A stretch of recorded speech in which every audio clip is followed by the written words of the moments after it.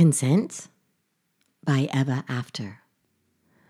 I grapple every day and often in the night with the shame and the trauma of having accepted Ted's agenda and Ted's bullying. Mostly, when I talk to others, they ask me why I stayed. They don't seem to wonder if abuse became a comfortable posture or if I was posturing to stay comfortable in spite of the abuse.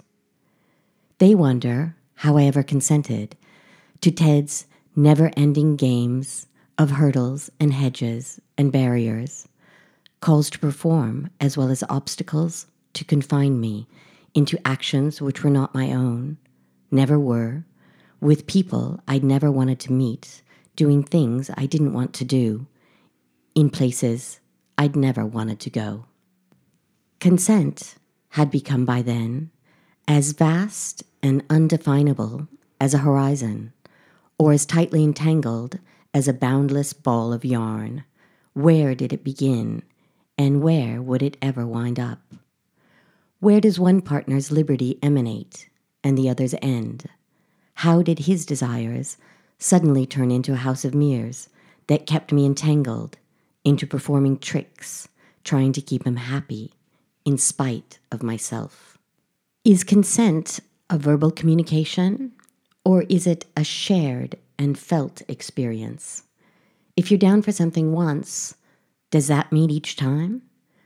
Does the instigator have a responsibility for your sensitivity? Must he have your limits in mind too? What if he knows you don't want it, but does it anyway? What if he knows you're saying yes for him, even though you really don't like it? When does forcing his choices down your throat and threatening you if you don't swallow become abuse? How did I smile and laugh through it all? How did I pretend I was happy, that it was all okay? Does someone who's abused ever feel free, or are they forever confined to conceding? Looking back, it's hard for me to imagine.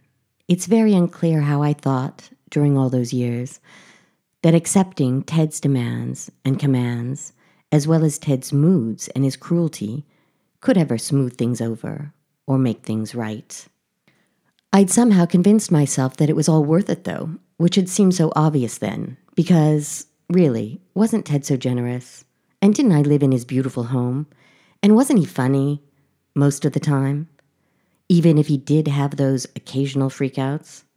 But those threats and that silent treatment weren't like hitting me, really. Those didn't constitute actual abuse. Or did they? Ted didn't need to pound my head against the wall because, by the end, I was doing it to myself, in frustration of our incomprehension and in confusion about Ted's insane control. He would say that he was just getting what he wanted, that I could have left at any moment, but hadn't. So who was to blame? Ted or me? Ted had just wanted more, and he'd made it my role to get it all for him. Because, he said, he worked too hard otherwise, doing paid legal work. So he charged me with the responsibility for his happiness, only without discussing what his happiness even meant. Until I couldn't anymore. Until Ted had ground me down, whittled my free will to fit his. Until Ted had silenced my own personal desires completely.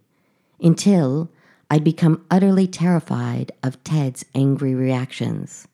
Until I'd made myself unconscious in order to avoid them. Consent must be conscious, though, like everyone knows. I'd consented to dating my lawyer. I'd consented to living with Ted. But had I really consented to doing everything else Ted wanted? Where was the fine line between my volition and his? Did he really think they'd become one? Or did he just not care?